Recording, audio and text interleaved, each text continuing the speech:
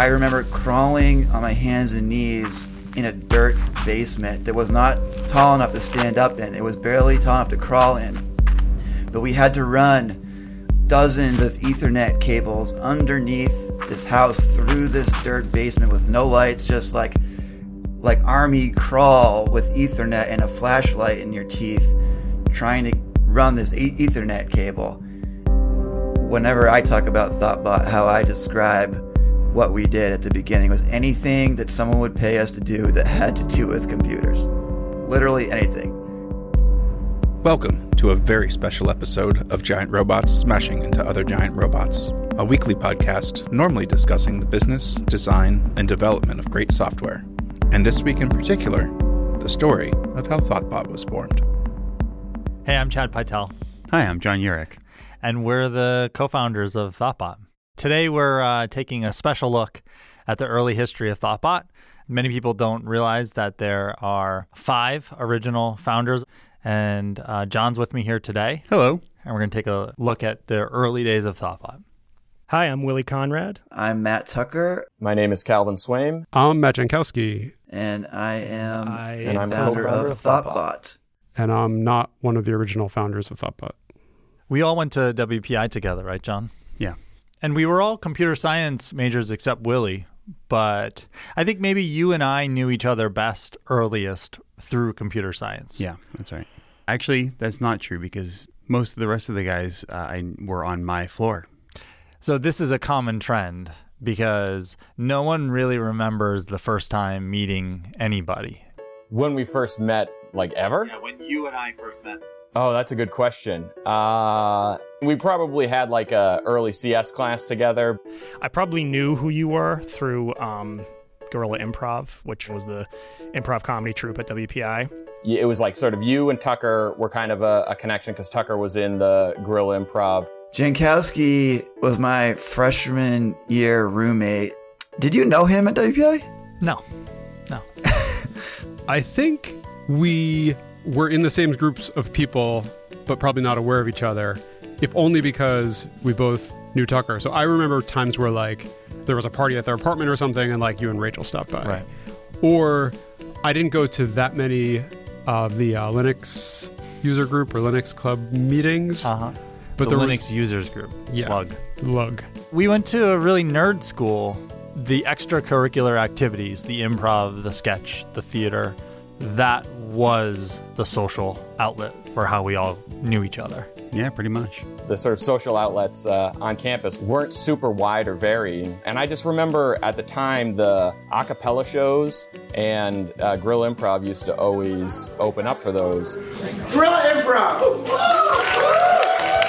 Those were probably like the coolest thing that was happening on campus that was like a sort of school-related thing. So the thing that drove me to eventually audition was I saw you guys doing it and I was like, I think I can do that too. That looks like a whole hell of a lot of fun.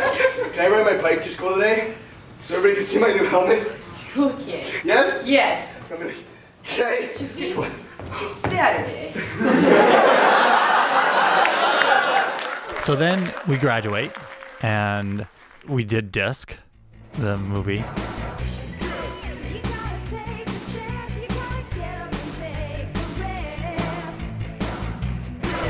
This could be the first like big cohesive thing that we worked on. Yes, that was a big bonding thing right there. I think Disc was very intense. It was like intensity times 10. That was great. I mean, it was hard. It was a lot of work, but it was an accomplishment. We just had this big thing that we wanted to do, and we did it. You know, we kind of put our minds to it, and we banged out a script, and, you know, you did the producing, and we got locations, and we hired actors, and, you know, shot it over a 6-week period, and then worked on editing it for 2 years. Yeah, I mean, it was a long process, and it was very hard at times, but like absolutely something I look back on with just complete joy. Yeah, it really is pretty miraculous how that came together, I think. I mean, on basically nothing, you know, like a feature-length movie. I still haven't let my wife watch it. Really? I feel a little self-conscious. I told her she can watch it, but I don't know if I can watch it with her. A couple years ago, it got put on here at a movie night. Oh, no. Yeah. How did people react? They were kind. Overall, yeah, I view it as like a very, I don't want to, like, formative is a little bit too strong of a word, but just that kind of idea of like, it was the first time that we worked on something really big where I was like, this is kind of something that I enjoy doing and could see myself doing more of. Well, the reality of the post-college world, let's see, what was that, 2002? My recollection of the time wasn't that it was like the worst job market ever, but the tail end of the start of the .com bubble burst. It was still in its throes by the time we graduated. So my recollection at the time, I interviewed at a lot of places, but it was just, there was so much competition for jobs, and there weren't a ton of jobs out there. The only experience I had programming was through school, and I think a lot of what companies were looking for were people who had already done some level of, just beyond their sort of coursework. And I wasn't interviewing often. There weren't a lot of jobs, and the ones that there were, it was like they were seeing 40 people in over a 3-day period, you know. When we went into school in 98, that was like the height of the .com bubble. And so while we were in school, we had the .com crash and then the September 11th attacks. And like the Dow Jones Industrial Average had its single biggest point loss ever or something like that. So it was hard for us to find jobs, which is the story I like to tell myself about why I ended up at ABA. I like that story too. I don't know if it's true. It's part of the myth of my life. Things weren't amazing, but it was like any other time. It was who you knew. And fortunately, I knew Chad. And Chad had gotten a job. Fortunately. Well, fortunately for this, anyway. At a quote-unquote medical billing startup. And that amazing story kicked off when you get to hire all of the rest of us.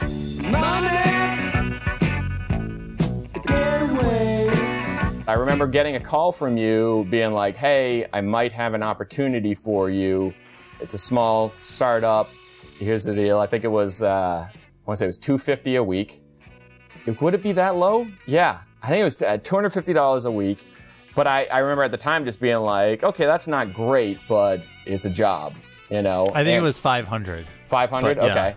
Yeah. That's my memory. Yeah. 250 seems, I mean, I wouldn't put it by Don Brown to pay us $250 a week, but yeah, I remember it being like, not an ideal situation because we came in not as programmers, but I was happy to have work, and it was nice that it was with people I knew and that, you know, we kind of had a group of friends there, which that always makes work, you know, enjoyable. My basic thought was like, yay, a job. And then it was like, also people I know work there. Yay. And it's software. And like, that's engineering. So I was like, okay, you know, it definitely sounded cool. And I was like, definitely interested in it. And it's like, cool, we're going to write all this automated software that like sues people automatically. Is usually how I describe it to people, is basically what we were writing there. We had to learn certain like specifics about billing law and how your insurance bills, and when it gets to a certain point, you have to bill to another insurance. And so we were talking with claims adjusters, basically saying, hey, you cut off so-and-so's physical therapy and you didn't pay for all their treatment. Hey, let's make a deal. We say you owe $5,000. You say you're not going to pay anything. So how about we do $2,500? So for the most part, we were account managers. I don't even remember specifically like writing a lot of software there. When you first started, I remember that you and Calvin were processing insurance claims. Oh, right. That's probably why I don't paper. remember writing a lot of software. And ostensibly, I think the reasoning there was, well, we're going to write software to do this. So if you do it manually, then you'll learn what the software is supposed to be. And I think after doing it manually, my conclusion was that this is not a job for software. What was the environment like at ABA? It had some absolute madness, you know, because the guy running the place was kind of a crazy person, you know, absolute delusions of grandeur, and just he knew how to talk to people and bring them to his way of thinking. I think there was a lot that was happening at the business that was kind of very reactionary, and we were just kind of pulled along in the stream of things. Right. So like my regular schedule of working was like coming in at 6:30 in the morning and leaving at 10 or 11 at night. Yeah, because you can't leave before 6:30 because then you're just working a half day. Right. Which is actually what he called him. Oh, you're only working a half day. He's like, I got here at 8. It's 8 o'clock now. Yeah, I guess I'm only working a half day. A full day would be 24 hours. Yep. So a half day is 12 hours. 12 hours. You remember the meeting when Don Brown wrote the amount of money in the world on the whiteboard, circled it, and said, "How much of this do you want? How much of this do you want?" As if, asking and he could make it happen for us. I think that was the day when we all decided this man has gone around the bend. Do you remember how much it was that he wrote on the board? It had a lot of zeros, right? Yeah. I think it was like $30 trillion or something like that. Like, because that was a habit of his, like writing giant numbers on the board and insinuating that like this was ours to grab. Right. It wasn't the first time he had wrote big numbers on the board, but it was the first time he said it was all the money in the world. Yeah. I recall saying, "That is the biggest number you've ever written on the board." Did we answer how much of it we wanted? I think we adjourned to the ping pong room. I remember a strong sense of, well, we were hired to develop software, and that's what we're capable of doing. Why aren't we doing that? I remember that being kind of, at first it was sort of like, oh yeah, we're learning the business, but it was very quick that it was like, oh wait, no, I think this is what we do now, and we'll be lucky if we get to develop anything. I also remember there was a distinct point we hit where it was like, this is going nowhere. We're not going to jump ship tomorrow, but it's only a matter of time until, this either falls apart around us or we choose to step away. Right. And then we stopped getting paid. And so it was really only a matter of time. Yep. Don Brown, if you're listening to this, you still owe me $3,500. It wasn't just that we were being taken advantage of. It was that the founder of that company had an actual personality disorder. Which we found out officially later. Right. And so it caused him to, when someone like an investor or someone would say, well, this is an interesting thing, I'll think about it, he would hear that it was already done, that it was a thing that existed, that it was bigger than we ever imagined. Signed, sealed, delivered. Right. So it was a mixed bag. Like, it was definitely a place where, on honest reflection, you would have that moment of like, oh, I probably shouldn't be here. But at the same time, like, I was enjoying the process of just experiencing ABA.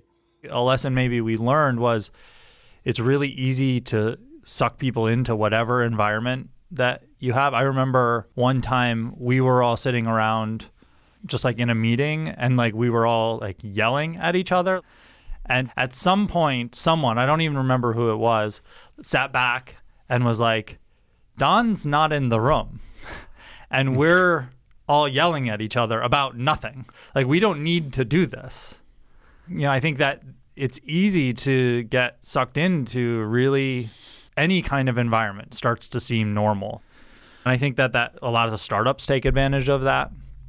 A lot of companies take advantage of that, or even just being in a toxic environment, you start to lose track of what is normal behavior. Your baseline shifts, and then what seems completely outrageous one day becomes the thing that you just put up with, and then it's normal the next day.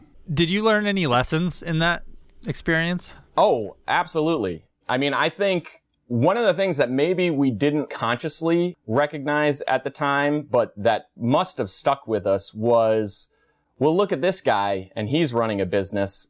We could do it too.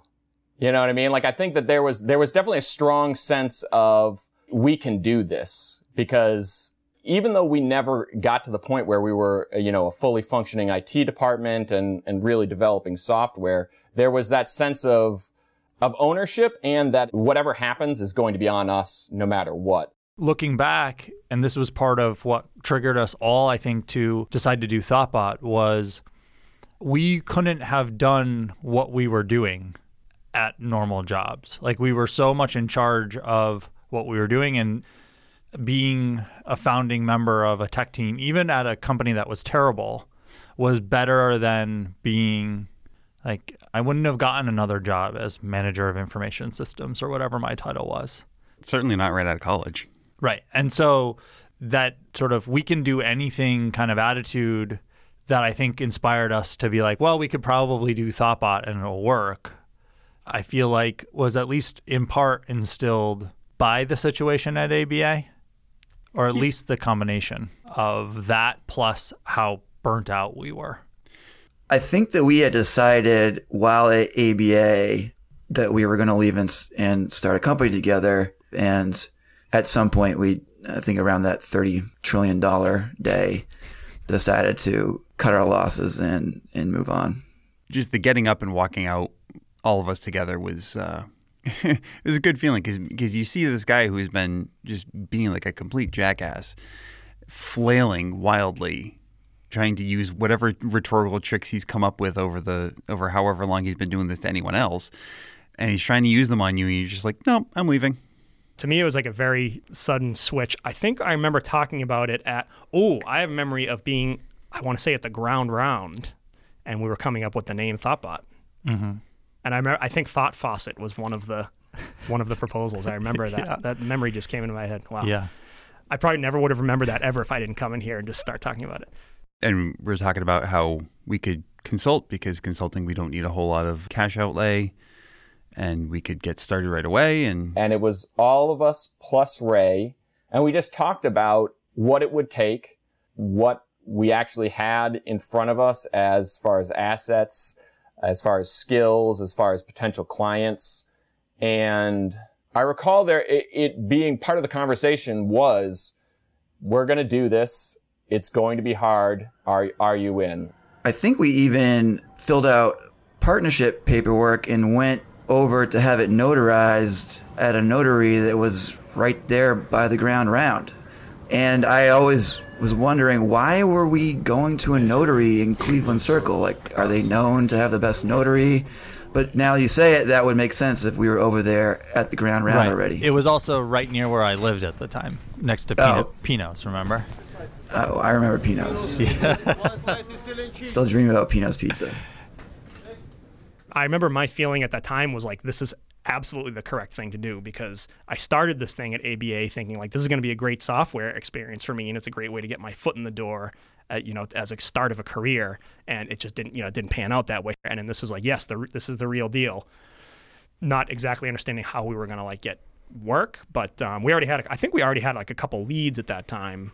So I felt like very encouraged and hopeful at that time. And it was like extremely exciting. It was definitely cool. For 22, 23-year-olds to have the idea like, yeah, we're gonna go do this thing. I think that takes a big leap. And I think we didn't have anything to lose by at least trying. I mean, we were barely getting by, and the job was terrible, and it was kind of falling apart.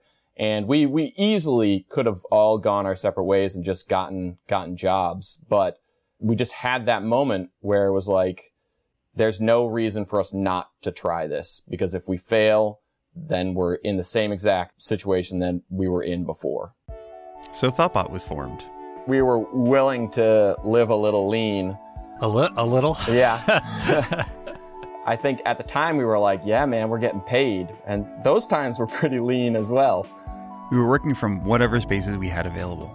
I remember sketching out like a database structure on a whiteboard in my mother's basement. And then like I was working from my apartment on most days. Right.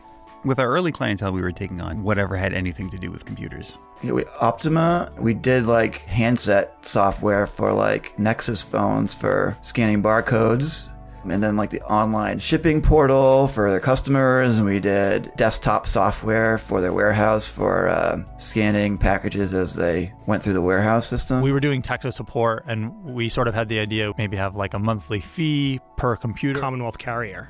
I remember like going and trying to debug their like key entry system. I was like, I don't know what I'm doing. Trying to, figuring out like Windows registry entries for people's computers. TMI Executive Resources. I think we sold them on a redesign. They were thinking about a redesign of Clean Dirt, the environmental cleanup startup yeah, in Worcester. Give Beauty. Oh, that was a big one. It was supposed to be card scanning. And then when we realized that we weren't going to be able to build a card scanning network, okay, what's the next best thing? And we built an automated telephone system that people could call into. Yep. This is before AWS, before Heroku. So you give someone the card and then they hand it to the person at the register, and they would have to flip it over and call a number and do the transaction through our Asterisk custom server, which was literally like running in a closet. I remember very distinctly this. They said it didn't seem enough like an application. And I think you put just like a Windows Media Player skin around it. Yeah. And I think they liked it. Yeah. I think they were like, yeah, like that pretty much did the trick. So it was kind of funny. I literally I made a screenshot of Windows Media Player, then went into Photoshop and like took the Windows Chrome and removed some of the elements from it and everything, and then sliced that into HTML and wrapped it. I had forgotten that. Yeah. That's ridiculous. But right, yeah, I think it was at some point you gotta put yourself in a bucket. You know what I mean? And just be like, we can't just do whatever. So I don't have a memory of ever considering anything else besides doing design and development for other people, like consulting or tech support or that kind of thing. Right. I find it odd that we didn't think of like, well, do we have an idea that we can work on as our own business? No, it was always service-based. But, you know, the time and the place for development that when we were entering that, I don't know that would have made sense. You know what I mean? Like I would say probably like the past 10 years or so, the tools and, you know, libraries and things that you can build. I mean, when we started, there weren't apps on smartphones. I mean, there were, but they were all proprietary and based on, you know, BlackBerry had their apps and whatever. I don't even think that we probably would have thought that's something that we could even do. You know what I mean? I don't know. My sense would be just like, I think of who was building products at that time. And it just makes me think of like the Microsofts and the IBMs, even though there were probably a lot of small companies. But I don't think that we looked at ourselves as having that skill set in the environment that we were starting that business. Yeah. I mean, this was pre-Facebook even. So we didn't even have an example of like those kinds of examples. Right. So it was what was in front of us was, hey, I think we could get a couple clients because I've had these conversations. I made the phone calls. There's these couple of opportunities out there. Right. Right. Do you recall you and I in some sort of creepy doctor's office, and we were just running miles and miles of Ethernet cable? And that was like some serious, like, get your hands dirty, literally. Yeah. Work. And my take on that is we were not qualified to be doing that work. That was really in the category of we just did anything that people would pay us to do that had to do with computers.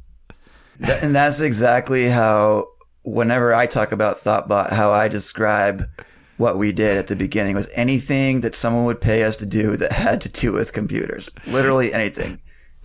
I don't think I went under the building. You know, I don't think you did either.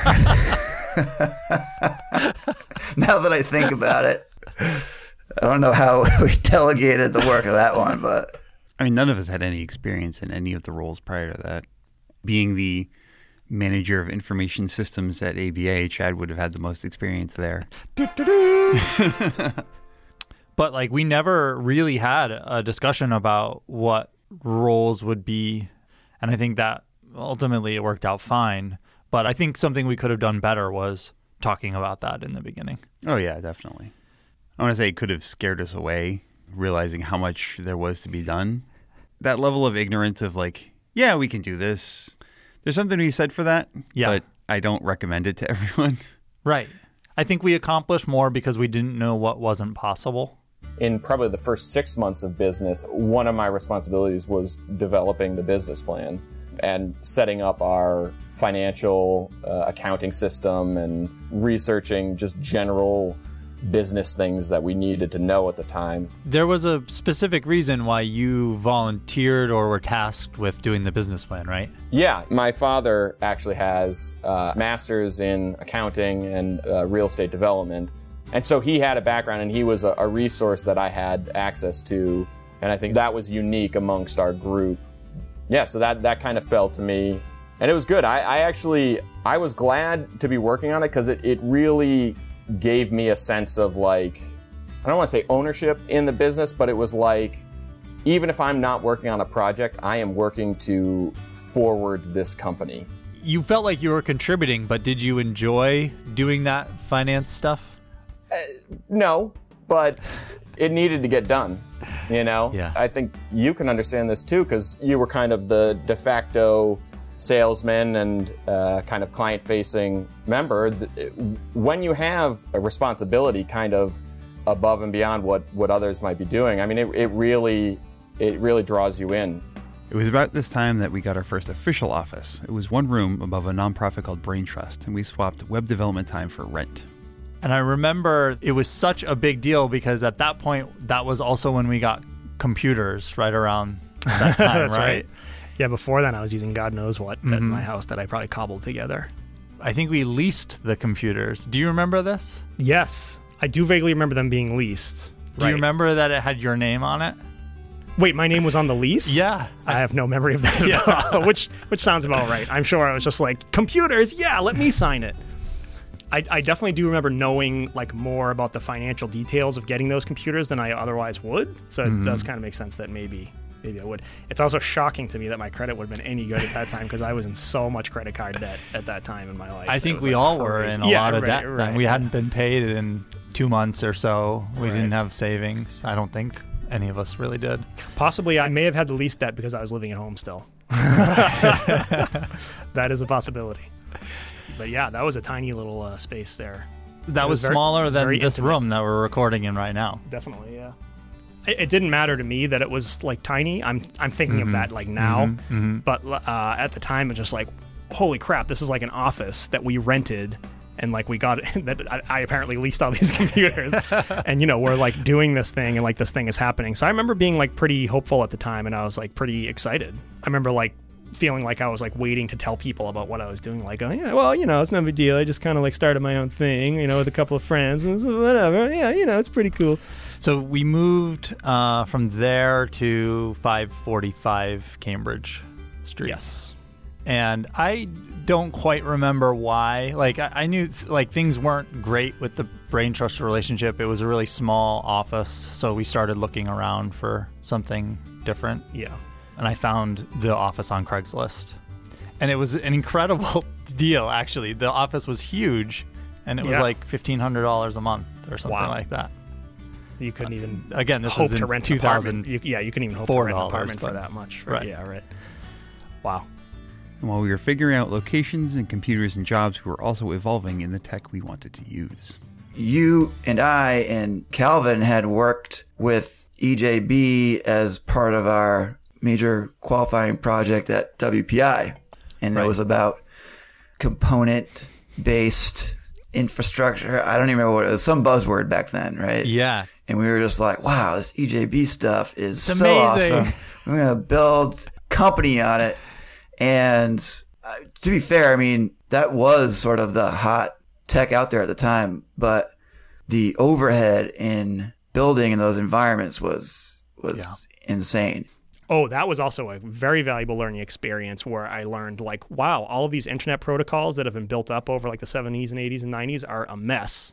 And there are so many different things out there. And then to go from there to Rails was just like a breath of fresh air. No containers, no JBoss server to worry about, no compiling, obviously, no jars, wars, ears, all that nonsense. There's so many ways to hang yourself with J2EE and so much overhead that it really made building applications, especially a small team, pretty difficult. I remember like speaking of EJB, like I was just like struggling to learn that stuff.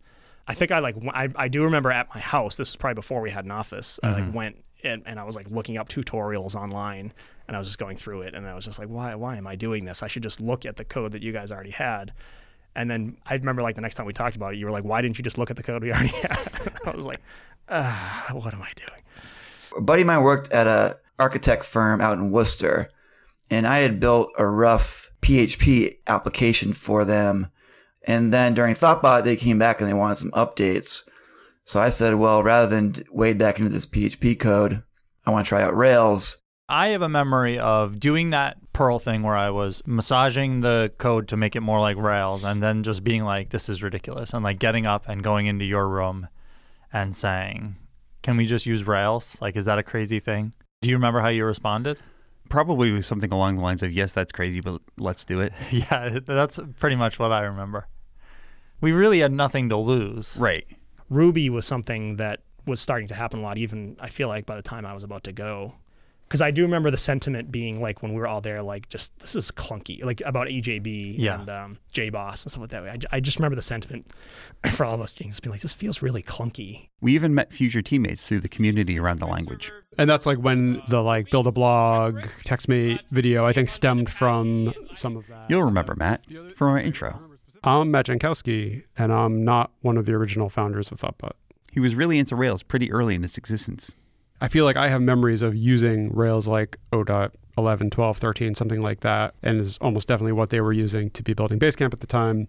And I had been doing PHP work prior to that, but just like saw that and was like, oh, this is like way better. I'm like reinventing all this stuff on every project I do.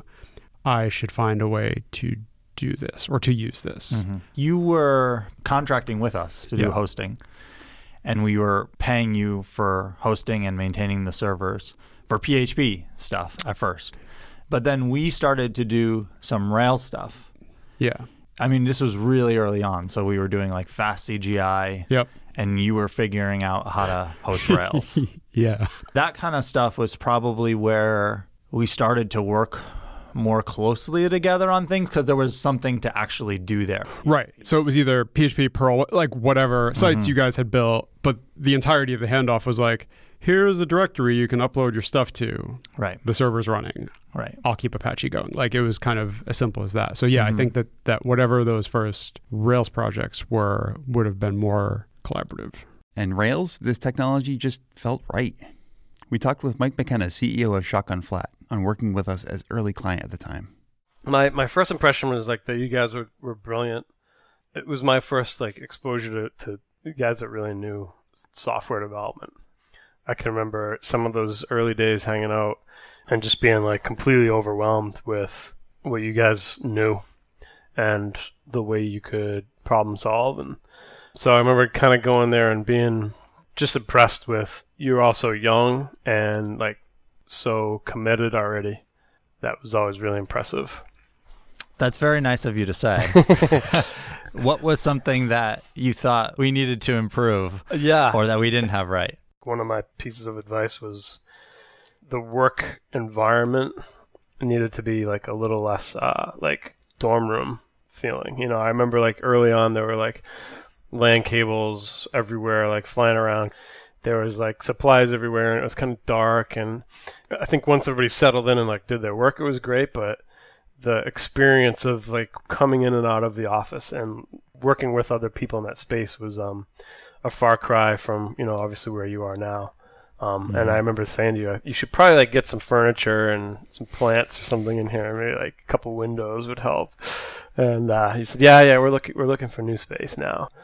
And then we chatted for a few more minutes, and I must have said, like, I'm eating dinner and watching a Red Sox game. Because the comment back to me you had, I'm paraphrasing, but it was basically, I had said something along the lines of how fast you worked, and how quickly you completed projects. And you said, well, that's because we don't eat dinner or watch Red Sox games. And so I think early on there, I had a sense of really understanding how intentional and committed you guys were to being successful. And I'm proud of you for it. You know, I look at where you guys have come from way back when, and it's like from a guy who saw it there in the beginning. It's awesome to see. It really is. However, what to the outside looked like dedication was in fact an unsustainable workload, and that, coupled with inconsistency in projects and lack of concrete roadmap, led to Thoughtbot actually disbanding. We were about a year and a half in, and it was a grind. I don't know, I think it was very hard in those early days, and I think if you're not absolutely committed, going through something hard like that, it just wears on you if it's not right for you. So I just remember not being happy, sort of having the inkling of like, okay, well, maybe this isn't the right place for me. Maybe I don't want to do this forever. And I think there was a lot of time of like trying to figure that out, because as much as I also felt connected to the business, I felt connected to everybody else that I was working with. So really taking the time to think about that, like not letting it be like, oh, I had a bad week, so I want to quit, but just more of like, well, let me live in this feeling for 3 months. And if at the end of 3 months, I still feel like it's just not right, then I'll do something about it. First of all, I was feeling a little bit behind in like the software thing, right? Then on top of that, there was like the business end of it, right? So throughout the course of that 2 years, it was like, oh, you have to pay like estimated taxes. And I was like, oh, that's a thing. So I think that first year of taxes, I had to do like a payment plan. And then, we just weren't making a lot of money. And so that pressure was kind of pushing down on me. And that was, I think, you mentioned getting emotional. Maybe there was multiple times. I'm an emotional person. You know what I mean? But that was the part I remember getting emotional. A lot of that was like feeling like I'm not sure if I have the right like entrepreneurial spirit to do this. When I came to the decision, the big thing was, well, now I need to sit down with the guys and just have a conversation. Like that's going to be a difficult conversation, but that's the important thing to do. And then we'll figure out how to, how I'll extricate from this, and then I'll figure out what my next step will be. I feel like I tacked on to somebody else saying that they were leaving. Like Calvin was like, I'm gonna pursue something else, and I kind of was like, me too. I walked in to wherever I was working. I was like, hey guys, do you mind if we have a quick meeting? I had a couple things I need to chat about. I don't know if this is actually what happened, but my sense is, and I know this for sure, I sat at one end of the table and you sat at the exact opposite end of the table. Like we were like as far away from each other at the table as possible. I obviously not purposefully, but my sense is that most everybody sat towards one end and I was kind of by myself at another end of the table, which maybe that's just my memory of it, of like, this is how I felt. So I sat you guys down, and I was very nervous, but I knew what I was going to say. And I remember being like, hey guys, I've got either a difficult conversation or I've got something bad to say, but I've been thinking about it a lot lately, and I think it's time for me to leave the business. And I remember you were stone-faced. You were stone-faced when it happened. Then you said, okay, well, first thing, we might as well just open this up. Is there anyone else who's thinking the same thing? And Willie said that he had been thinking a similar thing. And I don't think Tucker said at the time that he was thinking it as well, but it came out like a couple days later. I think you, myself, and John Urich had a meeting about, okay, well, these guys are leaving. What does the future hold for Thoughtbot? And at that point is when I said, I think I got to go too. And it didn't seem like a good idea for me to participate in the future if I was sort of on the fence. So you didn't have a job? No. Or you didn't do any interviews or anything like that? I didn't even look for anything, because not that it would have been dishonest, but it felt dishonest to do something like that. And I think, we had our friendship. I didn't have the sense of like, I'm fleeing a sinking ship. I had the sense of, this isn't the right place for me, and so I better step away, because that's going to be the best for me and for the business itself. At the time, I didn't understand why. Like I both understood but I wasn't upset at you. I distinctly remember that. Yeah, like, I was not upset. I didn't get that vibe. I didn't get any sort of impression that you were maybe like disappointed or like you said, not quite understanding. But still good to hear. Yeah. That's the best I can remember. I probably tried to forget it because I'm sure it was a hard day, you know what I mean, for everybody. But that's about my best recollection. Consulting is kind of a weird business to be in. None of us had a whole lot of work experience anyway, but this was wholly different because we were not only on our own, but we were actually, like, we didn't have people to make decisions for us. What were you thinking when you decided to stay and stick it out? This is cool. Yeah. It basically was as simple as that. Like, I enjoy doing this. I know that getting a job somewhere else is not going to necessarily be any better, or it's certainly not going to be more flexible than working for yourselves. And it was interesting to work on. And I specifically remember saying when that happened that I'm staying until the money's gone. It's funny because in my mind, it was a weird sequence of events because they were leaving in part because we weren't making a lot of money, but it never occurred to me as they were leaving that that was immediately going to solve that problem. It wasn't until that they were gone when I think you and I talked and was like, well, we can increase our salary now because the money that we were splitting 5 ways, we now only have to split 2 ways. But going into it, when they said we're leaving or whatever, it was never my initial thought of like, ka-ching, like we've solved this problem now. It wasn't until after the fact. I mean, I don't think my initial thought for any of this was ever ka-ching. So yeah, exactly. Probably at that time in my life, leaving Thoughtbot was among the biggest decisions I had ever made. Yeah, and I think on top of all the other things of like, these are my friends, but knowing that it wasn't right for me. I was sad because we had this cool, unique thing. I treasured it and like I didn't want to toss that aside, but it was also a relief to have that steady income, be able to pay down debt. And I felt a little bit less pressure. It was like less pressure overall, you know, I mean, not just from like Thoughtbot, but like life-wise, you know. It was a tough decision. It was, for me, just about money, really. I was just broke, and we were a couple years out of school. ABA had hurt me financially. We were making money at Thoughtbot, but it was bare bones, and I was just kind of sick of struggling, and then realizing that I could make, you know, a decent salary out there in a large part because of the experience that I got at Thoughtbot, you know, having the ability to work on products like that and at such a deep level at such a early part of my career, you know, gave me experience that was valuable. So, you know, I was just looking at debts and rent and things like that and thinking like I didn't have it in me to slog it out at that moment.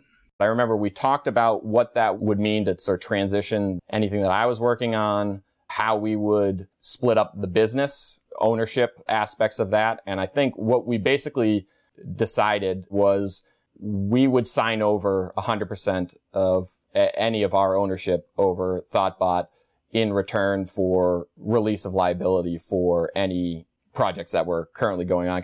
I think that was kind of a quirk of how we had set up the business. Since we were a general partnership, we were all equally liable for anything that was related to Thoughtbot. The fact that you guys all left and John and I decided to stay was the instigator of where like we changed from what Thoughtbot was, which was essentially doing whatever anyone would pay us to do with computers, to this idea of like, well, these guys just demonstrated that they could leave and we could just get normal jobs and like we could just walk away from this. And the act of consciously deciding to stay was when we started saying like, what do we want to do? What are we going to do? Like, and we had done Rails. It felt really good. It was really early on. And so it was in that mindset of like, let's be intentional about what we're doing. This isn't worth doing if we're not doing things we enjoy. That we said like, Rails is something, we really like it as developers. Let's do it. And then it turned out that we were the first consulting company in the world to switch to Ruby on Rails. And we had got an opportunity because of that to do a lot of open source and that kind of thing. And that's how we built the reputation there. And it was at this time that we began working with our next partner. I'm Matt Jankowski. Matt Jankowski. And at that point, it was just you and John. Like, so like the timing was like, you guys are at a good reset point to start building web apps and software, you know, doing custom software development more so than the help desk stuff that had been part of previous Thoughtbot. And I had more work than I could have done by myself. So I think that's kind of where we crossed that next threshold of like, oh, now we're actually like working together on a project. Of course, together on a project meant Matt is in New York City working with the clients and you guys are in Cambridge and, you know, we never see each other, but we're working together on a project. What was your perception of John and I and Thoughtbot at the time? I think because you guys were doing like round 2 of this thing, I knew that you had some like patience in wanting to make it work. And I also think that like from seeing you actually work, but also just like talking to you about what you wanted to do, I knew that you wanted to grow a team and had kind of the right mix of like what the culture of that team might look like and what the sort of like commit, whether it's like to TDD specifically or, you know, just sort of like wanted to have a culture of quality around the thing and had like some pride in whatever it was we were building.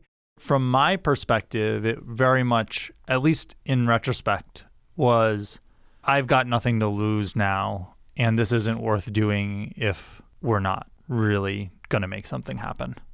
And like at the time, probably a lot of that wasn't anything any of us even said out loud. It was just sort of like reading between the lines of like, okay, if I can keep finding projects that aren't just going to need like 1 or 2 people, but that might need like 8, 9, 10 people or 100 people, as it turns out, these guys will be good to help find that team. But again, like, I don't think it went much further than that, right? It was just like, okay, that's good enough for the next 6 months, 12 months, whatever. You know, that wasn't a like decade-long plan. I think you approached us, right? In terms of taking things to the next step and saying like, I'm interested in joining Thoughtbot and I'm interested in specifically putting something in place where I can become an owner. I think it was me. And I think, honestly, it was probably converting like, here's the revenue we have from this one client who was my former employer that I brought with me. Essentially, let's just like flip that into being my salary. Maybe we like round it up a little or something. And here's what we're going to do to let me earn equity over time. So I do think it was probably me that started that discussion. And then, I don't know, you guys presumably talked about it. Maybe flipped a coin. Yeah, we did talk about it. And thinking back, it seemed like a big decision. I remember the economics were such that, like, while it was a big decision, I know that part of the argument that I made on your behalf was it's pretty low risk. Like, if you don't actually do it, we're not any worse off. Right. So I do remember you guys had been advised to be a lot more careful with equity. So I do remember that the like ownership part of it was a big issue on your side of like, okay, we just went through this whole thing. Right. We had to restructure the company. Why would we possibly consider giving away part of it again? Like almost immediately after sort of resetting. But you're right, that's from a purely like economical standpoint. Had I just done nothing, then unless we lost that client, it would have just been break even. Yeah. Obviously we got clients, but what do you think we attributed to that, being able to do that so quickly?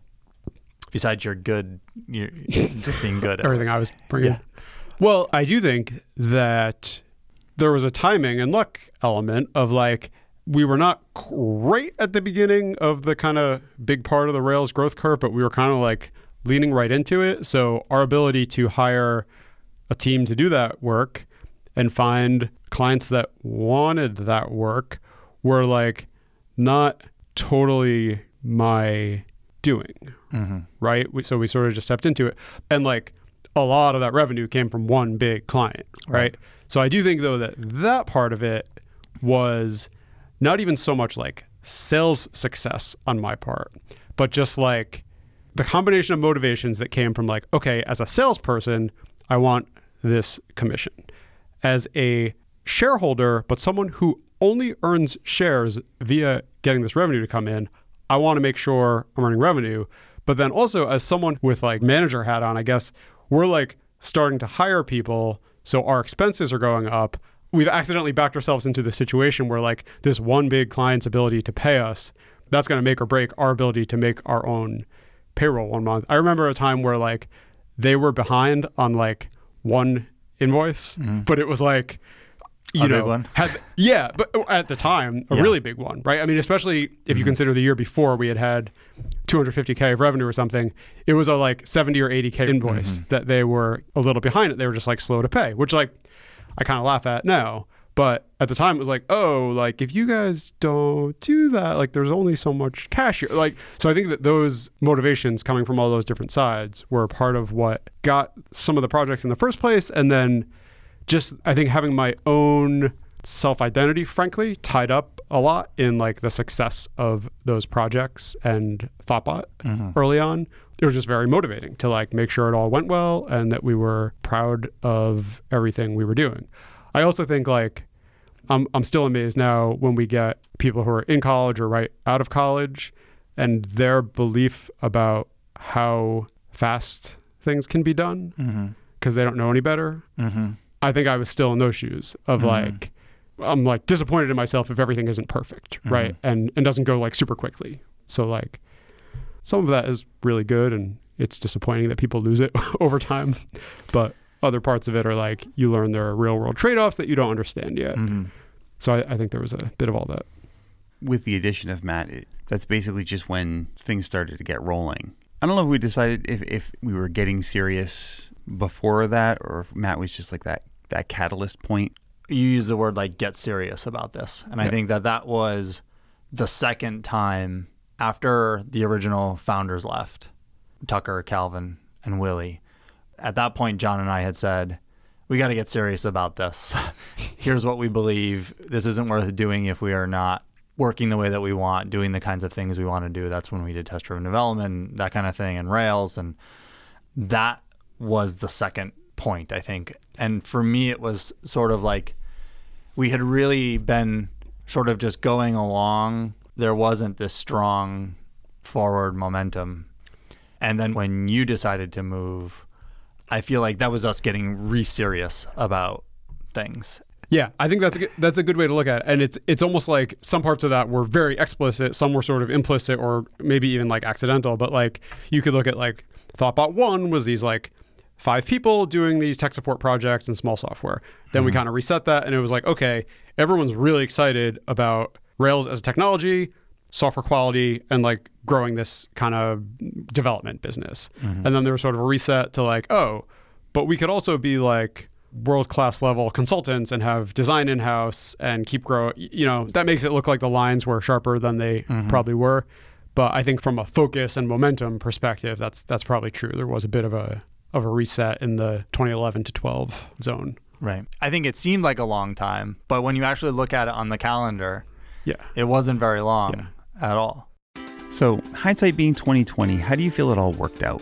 It really, beyond just successful technology choices and becoming more successful as a business, it also changed culturally who we were, because we realized being everything to everybody and saying yes to everything is not the way that we're going to be successful. And this isn't worth doing if we're not working and living the way that we want to live. And so that was when we started trying to limit the number of hours we were working, and specifically when we hired people, enforcing a 40-hour work week for them. And those kinds of things really came to fruition then, and sort of Thoughtbot became what Thoughtbot is.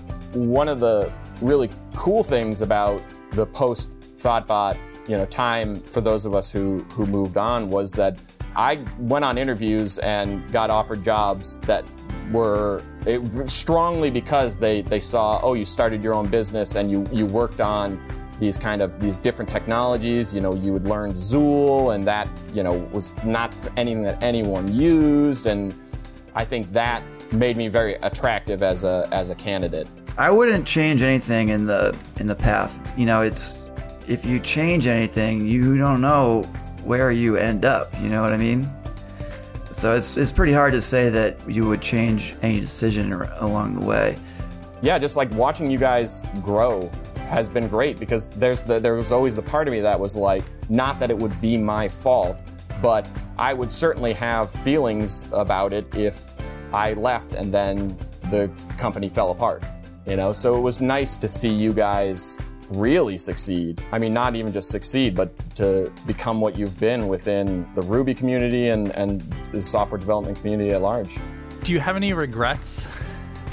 Yeah, I definitely, like, when I look at the website, I'm just like, here's this like big awesome thing that I sort of was a part of, but kind of walked away from an opportunity. But I also walked towards like other really cool opportunities. So like I said, it was like when I left, it was simultaneously, I was relieved, because I wanted to leave. It felt like it was the right thing for me to do, but I was also like, I left this really unique opportunity that like not a ton of people get. I mean, obviously every company has to start somehow, but like, it's not the type of thing that I would have like sought to like go do on my own. And so it was kind of like a gift to me that it was just like there. And I, for lack of a better word, I kind of walked into it. But I just wanted to go check out sort of the more normal path, because it just felt like I was being like kind of pushed in that direction. But yeah, I think this would have been a less normal path, and that is also kind of like, oh, well, that's kind of cool too. You know what I mean? You know, in a moment of humor with Tucker will be like, oh, you see what, how Thoughtbot's doing? And I'll be like, well, Tucker, I mean, if we hadn't left, we'd have never been able to.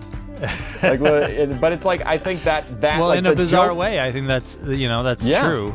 I know my view is totally positive. Thank you all for checking out this very special episode of Giant Robots Smashing into Other Giant Robots. I remember we did like postcards with giant robot smashing cities, I think. Yeah. Which, in retrospect, is that really the image you want to be projecting for your company, City Destroyers? No, it really didn't make a lot of sense. We had the vision of like comic book, cover, postcard, but we're destroying a city, and then it's like the tagline, Organic Brains Digital Solutions. Like, it didn't really make sense at all. Organic Brains Digital Solutions. I forgot about that one. How long did that last? That lasted a long time. Really? Yeah, too long. What's the new tagline? Is there one? No, we don't have it. We're tagline-less. You don't need it. Yeah, no, we don't need it. Name speaks for itself. Yeah, says it all. Thank you to all of our guests for donating their time and sharing their stories, and to Eric Malinsky for providing editorial guidance on this episode. Show notes can be found at giantrobots.fm/262. This episode is brought to you by Thoughtbot and produced and edited by Tom Obarski. Thanks for listening.